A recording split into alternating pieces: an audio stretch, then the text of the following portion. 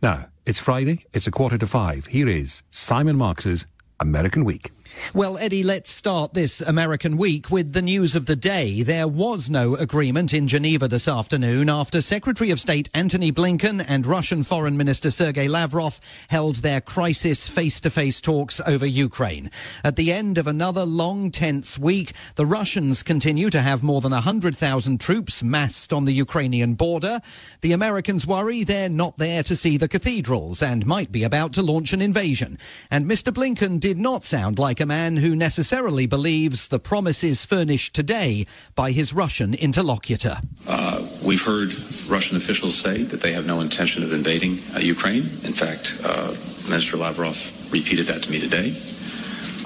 But again, we're looking at what is visible to all, and it is deeds and actions, not words, that make the difference. One of the words on the lips of Sergei Lavrov today was hysteria. He accused the West of concocting the entirely false notion that Russia has sent 100,000 troops to the border because it's thinking of devouring its Ukrainian neighbour.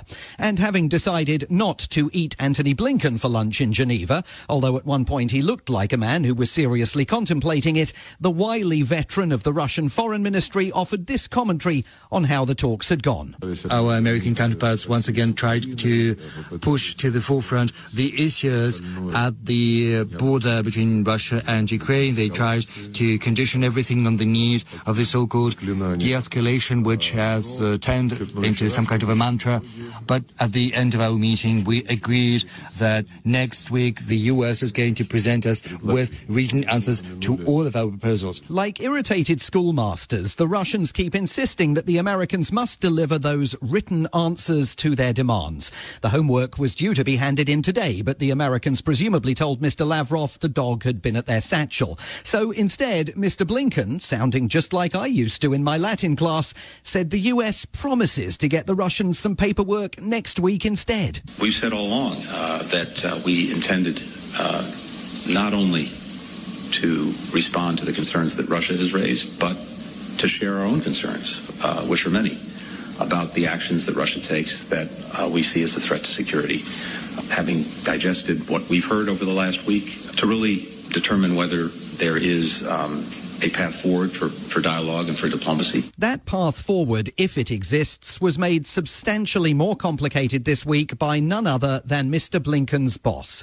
President Biden marked the first anniversary of his inauguration with a nearly 2-hour press conference at the White House. He probably should have quit while he was still ahead. Russia will be held accountable if it invades, and it depends on what it does. It's one thing if it's a minor incursion and then we end up having a fight about what to do and not do, etc. But if they actually do what they're capable of doing with the force amassed on the border, it is going to be a disaster for Russia. In fact, that answer was a disaster for the president. Even as he continued speaking, White House communications staff started assuring reporters that he didn't really mean to suggest a low-level incursion of Ukraine by Russian forces would be okay. It's the full-scale invasion the US and NATO has a real problem with. And that wasn't the only gaffe in the president's remarks. On display at that much too long press conference, the Joe Biden who thinks a Russian invasion is about to happen. My guess is he will move in. He has to do something. The Joe Biden who doesn't think Vladimir Putin has decided to invade. I don't think he's made up his mind yet. And the Joe Biden who doesn't quite know what to make of the Russian president and suggested, I suspect it matters which side of the bed he gets up on in the morning as to exactly what he's going to do. Back in the Ukrainian capital, Kyiv, President Volodymyr Zelensky was understandably burning the phone lines to Washington, trying to clarify whether the president had in fact just given the Russians the green light to take at least a slice of Ukrainian territory. In a furious tweet, the man alongside whom the Americans say they stand shoulder to shoulder observed that there is no such thing as a minor incursion. On Thursday morning, President Biden sought to extinguish the fire that he himself had ignited. I've been absolutely clear with President Putin. He has no misunderstanding. If any any assembled Russian units move across the Ukrainian border. That is an invasion. But the damage was done and the Russians were salivating. Take a listen to what pro-Kremlin analyst Mark Sloboda in Moscow told Ian Dale on LBC last night. This American septuagenarian president is rather famous as a gaffe machine of putting his foot in his mouth, but this was cunningly scripted. I think that what Joe Biden is actually trying to encourage is that if Russia does decide on a military intervention in Ukraine, that they would be much happier if that intervention would be limited to the Donbass region that is in Kiev regime control, rather than, say, going for a decapitation strike. Just 10 days after the Americans were convinced that Vladimir Putin was the one seeking an off-ramp to avoid confrontation, the Russians now believe it's Joe Biden who's in a desperate search for an exit. It is dangerous stuff. There were other ways in which the president damaged himself at that press conference on Wednesday. Facing more truly appalling opinion poll numbers this week, he ended his first year in office with 68% of voters telling pollsters the country is on the wrong track. And on the all-important issue of his handling of the economy, his approval rating has fallen to just 37%. At the press conference, how do you plan to win back moderates and independents who cast a ballot for you in 2020, but polls indicate are unhappy with the way you're doing your job now? I don't believe the polls. And for the audio purists out there, no, they couldn't get him a decent microphone. Historians will wonder why a 2-hour press conference in 2022 sounds like it was recorded on a wax drum. They will also wonder about this answer from President Biden when he insisted that he hasn't overpromised and underdelivered. I didn't overpromise, but I have probably outperformed what anybody thought would happen. I did not anticipate that there'd be such a stalwart effort to make sure that the most important thing was that President Biden didn't get anything done. Think about this. What are Republicans for? What are they for? Name me one thing they're for. Now, not even the most confident Democrat thinks that President Biden has outperformed. Yes, he can point to substantial achievements, the passage of the American Rescue Plan, his historic infrastructure proposals, and the smooth rollout of COVID-19 vaccines, even if nearly 40 million Americans still won't take one. But his big problem is not with Republicans. They were never, ever going to help him out, as he should recall from his 8 years working alongside Barack Obama. His problem is with Democrats failing to get behind his domestic agenda and, as we've charted on this program for months, bickering among themselves.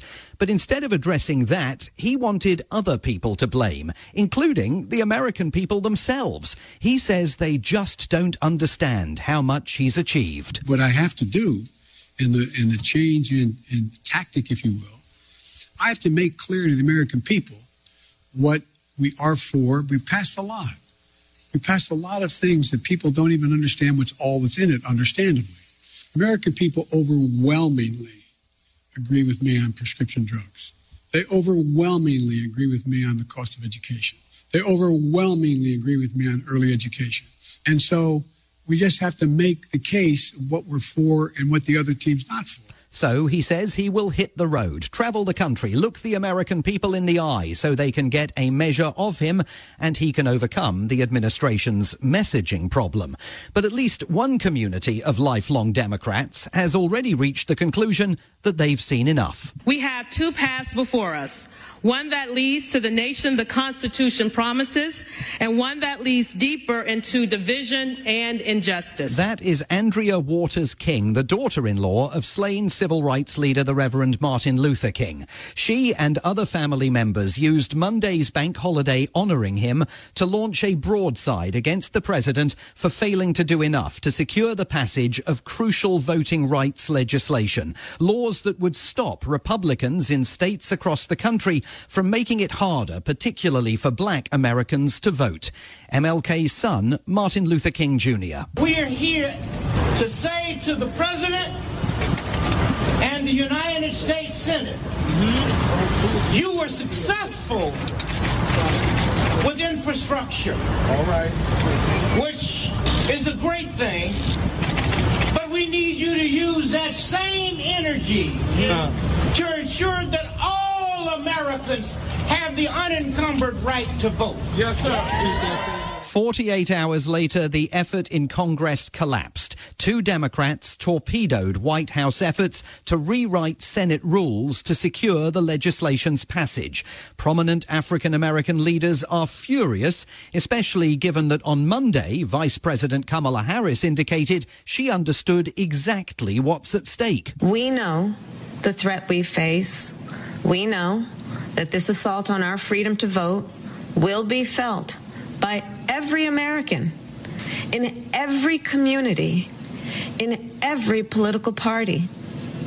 We know that if we stand idly by, our entire nation will pay the price for generations to come. They knew it, but they are being accused by black leaders of having stood idly by. On the other side of the aisle this week, there were fresh glimpses of what might lie ahead for the country. The Republican leader in the Senate, Mitch McConnell, was asked for his message to black Americans who fear their voting rights are under assault. Well, the concern is misplaced because if you look at the statistics, African American voters are voting in just as high a percentage as Americans. Of course, African American voters are Americans, although perhaps not always in the senator's mind.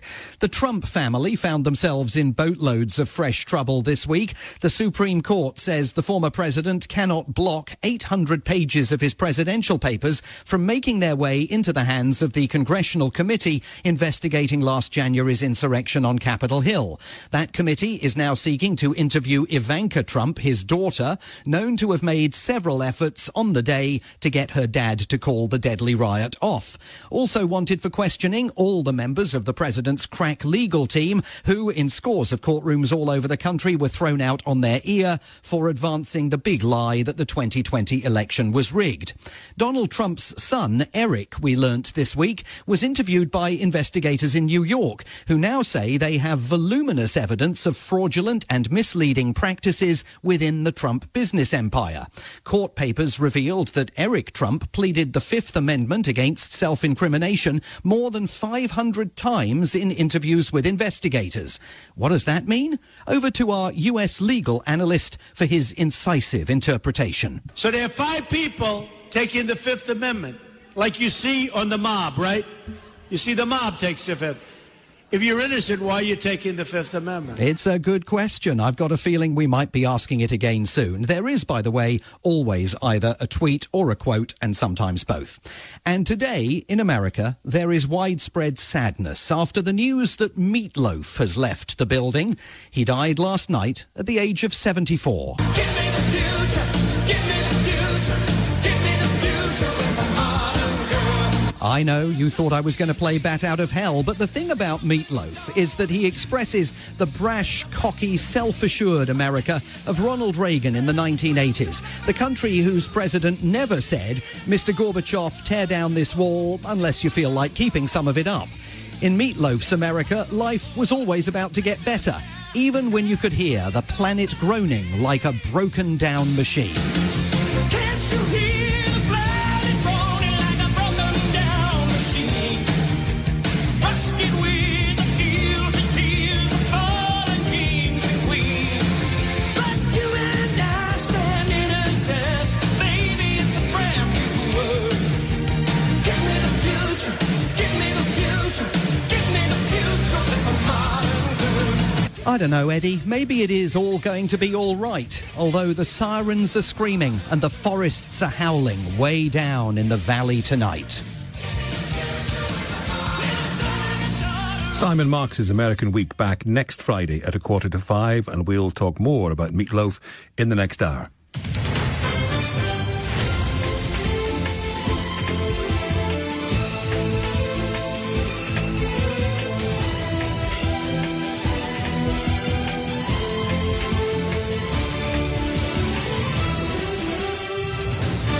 This is LBC. I'm Eddie Mayer.